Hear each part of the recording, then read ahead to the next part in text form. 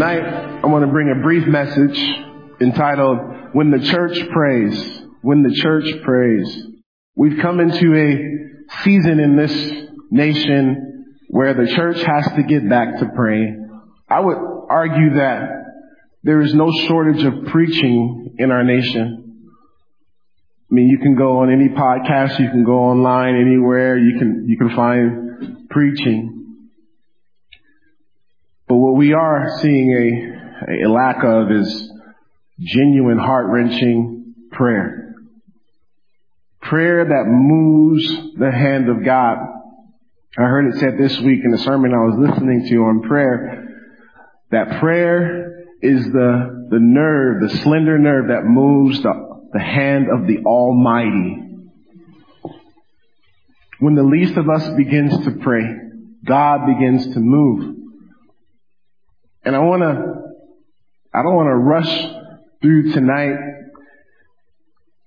and just go through the motions, because when the church begins to pray and get serious about prayer, then we will begin to see the power of God in His fullness. Everything in my life personally, I know can be attached to prayer, whether it be personal prayer or the prayers of many of you. You know, every time that we're, 6 a.m., I'm a little selfish when I go in there, especially when I'm going to be preaching that day. I stand kind of in the middle because I'm hoping that you all pray for me. Let's be honest with you. And Paul, arguably the greatest Christian who ever lived, he when he would write his letters, the epistles, when he'd write to the churches, he'd ask that they'd pray for him. Specific things he'd ask that they'd pray for him for boldness. Paul didn't know what will happen in the next town that he went to. He might be stoned. He might be in prison. He spent most of his ministry in prison. And tonight, I want to do the best that I can to encourage us as a church to be serious about prayer. You know, one of the heartbeats of our ministry here is to see people go deeper with God, in intimacy with God. And what I've learned about prayer is that it changes me more than my circumstances sometimes. And I'm not going to give you a lucky rabbit's foot tonight. Some people use prayer like that. Some people say, oh, well, let's pray about this. I want you to change my circumstance, God. But oftentimes God brings circumstances so that we will go to our knees and that He can change us. And you want to see a church shift in their, get to another gear spiritually? It's not removing the opposition. Often we'll see it in a moment, because we're going to look at the church, the flagship church, the Acts, the book of the Acts, the church found in Acts, the Jerusalem church. Often it's under duress where prayer, it gains momentum, right? I don't know about you, but when things are going well in my life, it's more of a struggle to pray. But when things are difficult, when trials are coming, when I'm in that season, it seems like, prayer, it becomes more of a priority. And I wish it were not that way. I wish that we could stay in that focus when it comes to prayer. But tonight I just want to focus on when the church prays. And there's 3 areas that I see, and there's many more I could have highlighted tonight, but there's 3 areas I see in the church in the book of Acts that when they begin to pray, this began to be what they were. This is what took place. I want you to see, first of all, tonight, when the church prays, the church is unified. The church was unified. And I want you to understand tonight that I think one of the biggest hindrances in this country, for certain, in seeing a mighty move of God is because of the disunity within the church.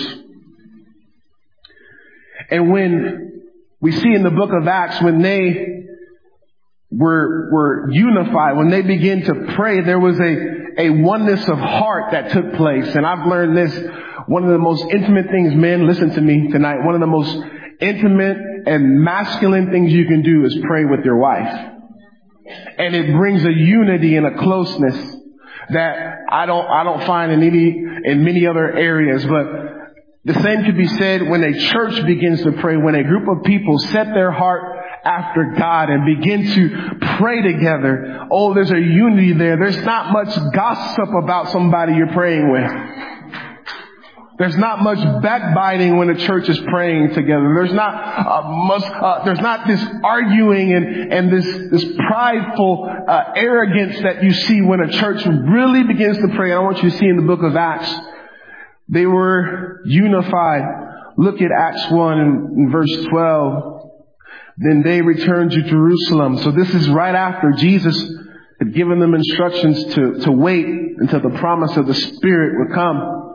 And they made their way back to Jerusalem, a Sabbath day journey. And when they had entered, they went up into the upper room where they were staying. And Peter, James, John, and Andrew, Philip, and Thomas, Bartholomew, and Matthew, and James, the son of Alphaeus, and Simon the Zealot, and Judas, the son of James. These all continued in one accord. That's not a Honda, okay? I want you to... They were unified in what? In prayer and supplication. Jesus said, not many days hence the Spirit will come. And they didn't know exactly when the promise of the Holy Spirit would come, but Jesus told them to wait. You see, these men realized what I think we don't realize is they recognize their emptiness. They recognized that they could not do anything of themselves. They recognized that their resources would not be enough to do what God had called them to do. They realized that they would have to rely on the power of God. You see, the church today, it's said that if you were to remove the churches today, the Holy Spirit is so far removed that they are going along with their programs, with their sermons, with their activities, and you can't tell any difference now between the church and any secular organization. There's no supernatural in our churches anymore today. And may I say it's because the church has stopped emphasizing prayer and the unity isn't there. It said that they were in one accord in prayer and supplication. There were women, and Mary, the mother of Jesus, and with his brothers. In that room, I believe, was James, who would become the pastor of the church of Jerusalem. And it was said of James that he had calluses on his knees because he spent so much time in prayer. He had power with God. He was elevated to lead the church. And I think it was not because he was an eloquent preacher. I believe we can make the argument because he knew how to pray.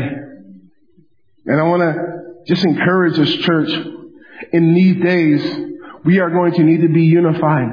And how is that going to happen if we never pray together?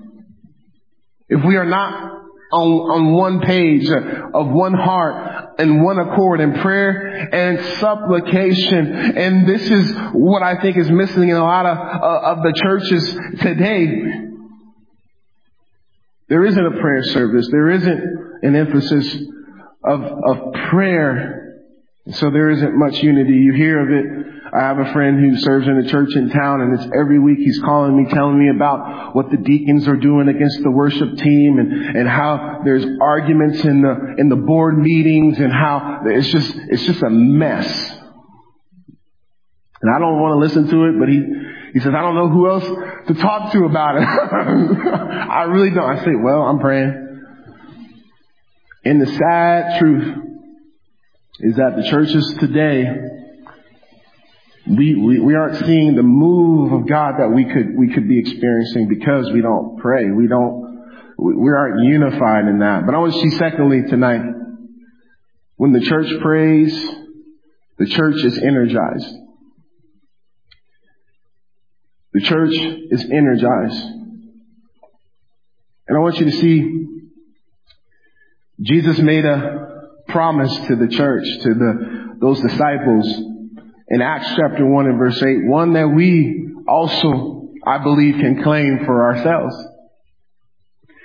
He said, "But you shall receive power when the Holy Spirit has come upon you." Here he goes again, that the fullness of the Spirit, the power of God on us. You shall receive dunamis power. And I want you to get this. This is like where we get our word dynamite. You know, most churches today,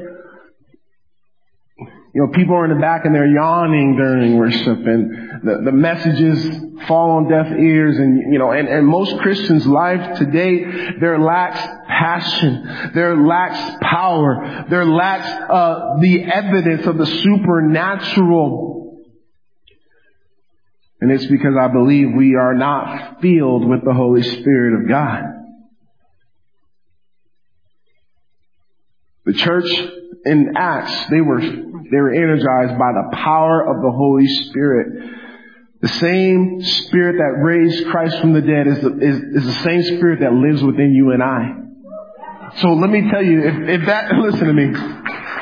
If I were to take my knife tonight and go over to one of these outlets and put my knife in there, I would feel the power. The other day, there was an outlet in the boys' room, and about a few months ago, and the space heater somehow got wonky, and there was a black smoke that came, and you know how it was, and I was just explaining to my kids, like, this is nothing to mess with. You see, this power that we live in, and these creature comforts that we enjoy because of the power, it's great. But let me tell you something. Don't mess with that power, because I have one boy who's very adventurous, very curious, and he has been known to stick things in the wall. But I'm telling you, if we have the power of the Holy Spirit in us, why is it that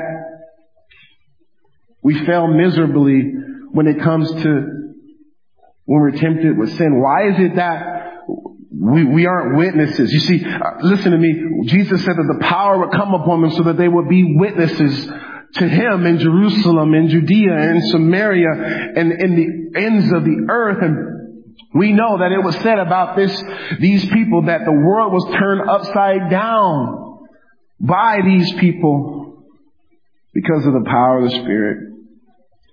And I don't know about you, but I want to experience the fullness of the power of the Spirit in my life and in our church too.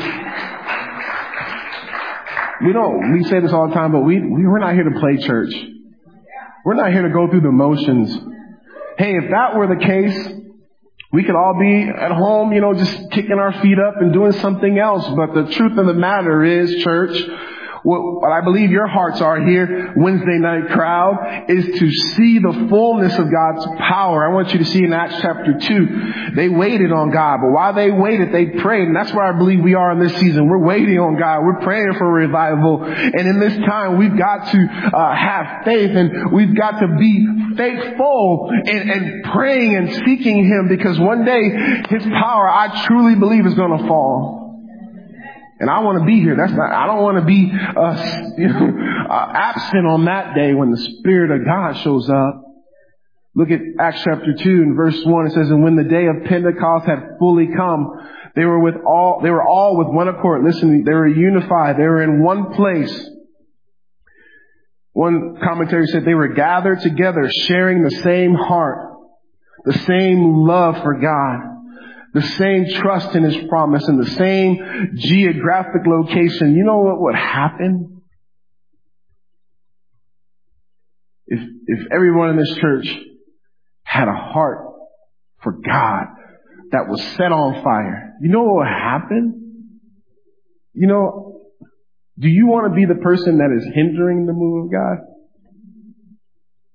I believe the Holy Spirit moves up and down a church like this, and I believe as He goes across, sometimes maybe He's quenched. I heard of a little lady in this church who said that she was at a meet and greet a few months ago, and a former employer of hers didn't like that she had left the job, and he's coming here to this church too. And she went to say hi to him and he just walked away. She won't tell me his name because I would be having a conversation. I'm telling you, the Spirit of God can be quenched. And we think it's something to take lightly. I was reading through Acts and I was reminded of Ananias and Sapphira and how the fear of God was on the church and he was moving in signs and wonders. And then they got it in their head. They were prideful. They wanted to get recognition. They wanted to be seen as more spiritual than they were. And they lied against the Holy Spirit. And we know what happened. They both were dead within the day. And we got serious about this thing. We got the same heart, the same love. If we sought holiness, we sought to be set apart. We were serious about prayer. What could God do on the backside of the desert here in Leona Valley? But the day was fully come. They were all with one accord in one place, and suddenly there came a sound from heaven as of a rushing mighty wind, and it filled the whole house while they were sitting. And then there appeared to them divided tongues and as of fire, and one sat on each of them, and they were all filled with the Holy Spirit and began to speak with other tongues as the Spirit gave them utterance. You say, "Oh no, Pastor, is this what we want to see?" Yeah. I'm telling you, and we've been saying this, and I think we're prophetic in this. I think that we are preparing you, because when the Spirit of God falls, it's not going to look like it's not going to be comfortable. We're not going to be able to keep it in our neat little theological boxes. And I'm telling you, this church was energized when the Holy Spirit fell on them that day. The sign gift that was given for them was to speak in tongues, and you could read the rest on your own time, but you remember what happened. They went out in the boldness in the fullness of the Spirit, and they spoke the good news of the gospel in different tongues and languages, because there were men from all over the known world there who had come to observe the feast, and they all heard the gospel in their own language. And I'm telling you, when someone is energized, when someone is filled with the Spirit, you know what the main fruit from this will be? Boldness to proclaim the gospel of Jesus Christ. And there's something different when a man or a woman is filled with the Spirit and they proclaim the boldness the gospel of Jesus Christ. There's power. I was thinking about Billy Sunday and his testimony, uneducated, former pro athlete, and then God got a hold of that man. And God used him across this nation in revivals, and many, arguably hundreds of thousands of people gave their hearts to Christ in his ministry. But it was said that his language was rough. He couldn't to prepare a sermon. It was a struggle. He didn't have all the tools, and he was not the most polished. He was not a lot of things. But what that man did have was the power of God on him. And would be to God, we get back to being the church where the power of God rests on us. And it doesn't really matter what your educational background is. It doesn't really matter what you may know from Scripture. I'm telling you, what matters is, do you have the power of the Holy Spirit on you? Oh, I'm telling you. Somebody needs to hear this, and the church needs to be energized once again. We need to wait. I'm telling you, don't witness until you know you have the power of God on you. Don't try to be a wife until you know you got the power of God on you. Don't try to lead your family and husband unless you know you got the Holy Spirit on you. I'm telling you, because you'll do far more damage than you do good. I'm telling you, those kids do not need to see religion. They need to see the power of God and experience Him. This is why kids can walk away from church, because they're not experiencing the fullness of the Holy Spirit. I'm telling you, if our kids would experience, I saw these kids down here today and it just joys my heart. These kids are experiencing the presence of God. And I'm telling you, it's stronger than fentanyl. It's stronger than the addiction of drug. I'm telling you, He's more. And so we've got to be praying for that. You know what? My number one prayer for my kids is that they experience God. Not that they know they know how to quote scripture. Not that they've been, just had the reform on the outside. They have the form of godliness that we hear about in the New Testament, that there was people who had a form of godliness, but denying the power thereof. There's too many men in this church. You have form, but you have no fire. And your wives can attest to that. You have no fruit. Because you have form, your theological positions are right and as straight as a gun barrel, but you're empty. There's no dunamis power. There's no energy. God help us, church. When the church prays, the church is energized. But I want to see last tonight. When the church prays, the church is multiplied.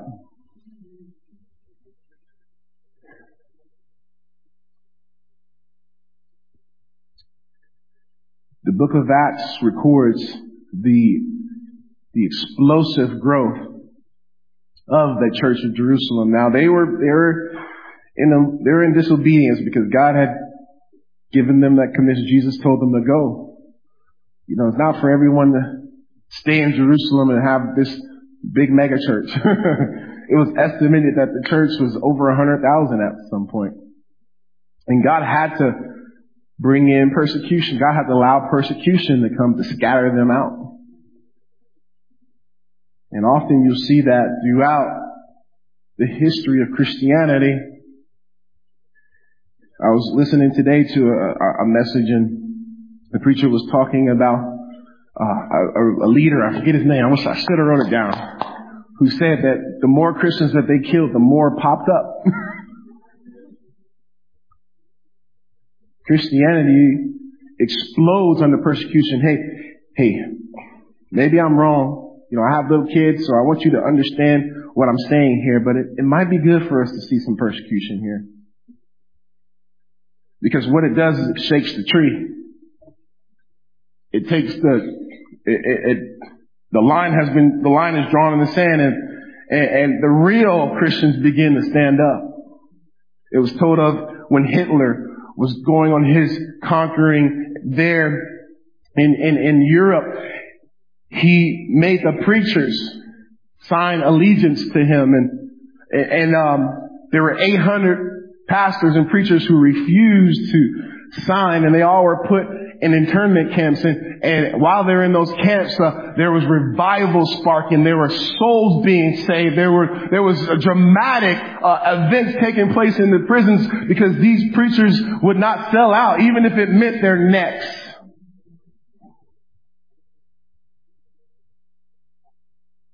And church was multiplied under the difficult circumstances. I want you to see Acts chapter 2. Then those, after the Spirit came and empowered them, energized them, there was a time, of course, Peter preached a sermon, and there were those who received Christ. The Bible says 3,000 souls were added unto them that day of Pentecost. Talk about explosive growth. Imagine, my arm was a little tired. Y'all saw Drew get baptized, that 6'7" man, on Sunday. That was a hard one. I couldn't lift him up after I need to get back in the gym.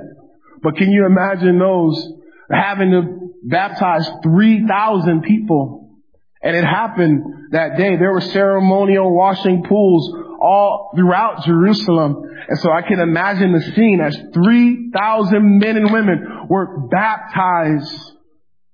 The church was multiplied, and the Bible says, and they continued steadfastly in the apostles' doctrine. Oh, they were hungry for the truth. they were eating it up, and they were steadfast in it. They were studying the word and the apostles' doctrine, and they fellowshipped. They spent time with one another. Some of you, you don't do life with anyone else of the faith. We have our tribe, and we have our own little group, and that's it. It was not so. There was no cliques, I believe, in this church. In doctrine and fellowship and in breaking in bread, when I was a Baptist, we really emphasized that, because every other week we had a potluck and there was casseroles everywhere, Here we're talking about fasting a lot more, right? Hey, I balance it. See, I told Pastor, I balance you out in so many ways. You're the John the Baptist who you're good eating locusts and honey in the wilderness and fasting and doing all that.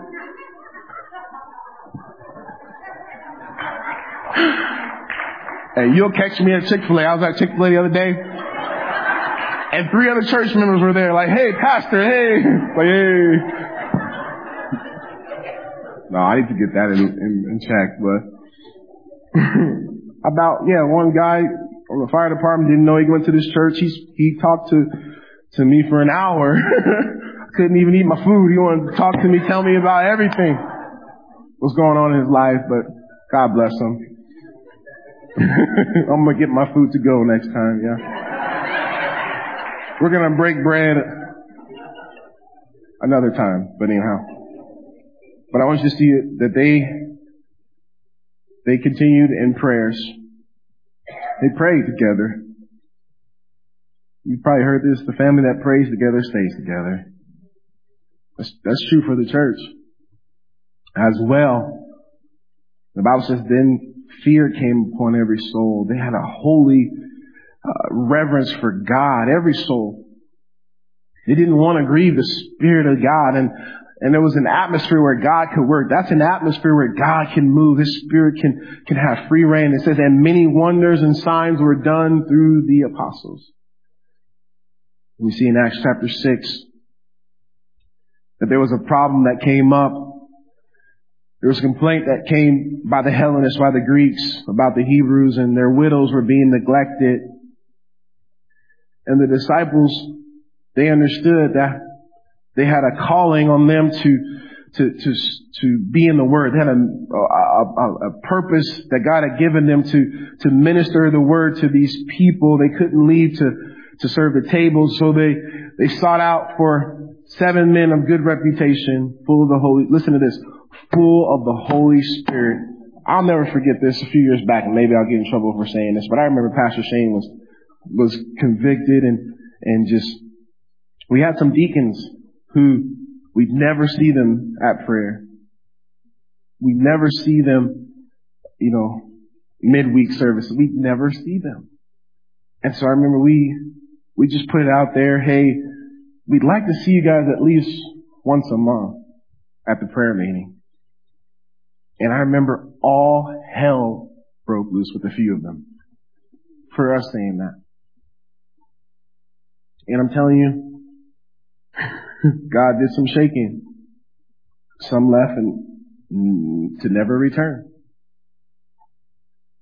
I love them and I pray for them till this day. But I want you to know, we don't need an elder. We don't need a pastor. We don't need a deacon who isn't about that life. I'm going to tell you this. Listen to me. Who is not about that life of seeking God. And I'm not saying every week. We're not taking attendance. Don't get me wrong. I'm not there in the back like, who's here today? I'm not doing that. What I'm saying is if we never see you, then you don't need that title. And if you're convicted by this, maybe this is what you need to hear. And I might get, anyway, I'll leave it there. But these men were of good reputation, full of the Holy Spirit and wisdom, that they may appoint over this wisdom, this business. And I want you to see, this is what a deacon is. A deacon isn't the person that keeps the pastor in check necessarily.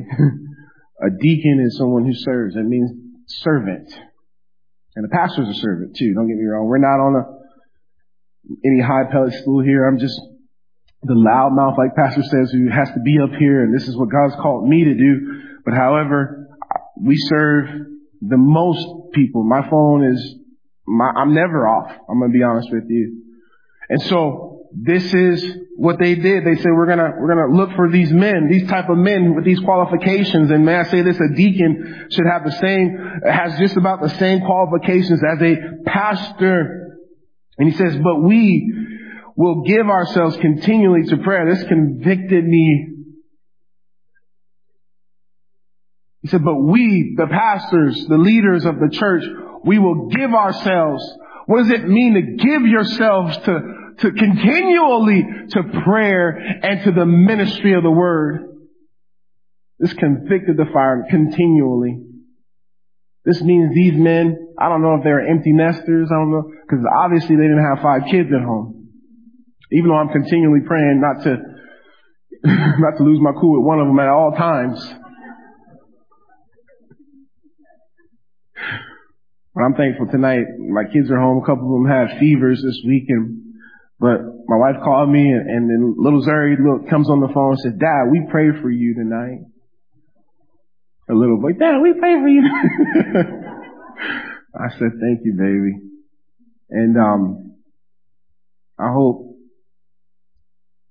this convicted me. I'm just going to say this because I need to pray more. I need to give myself continually. If I'm going to give myself continually, some of you give yourselves continually for Lockheed. Some of yourself, I know you got to work. Don't get me wrong. I'm not saying quit your job. I'm just listening to me. You got to, because you're worse than an infidel if you don't provide for your family. I'm just saying, if you work for them for 10 hours, why can't we give God an hour? And we're all guilty of this. Because we'll give, TikTok and Instagram and Cinemark and Netflix, we'll give them hour after hour after hour. But he said, we can't leave. This is important, but this is the priority. These widows are very important. Don't get me wrong, but this is what God has called us to. And, one of the things that God has reminded me studying for this is that that's what I should be. I should be continually giving myself to prayer and to the ministry of the word.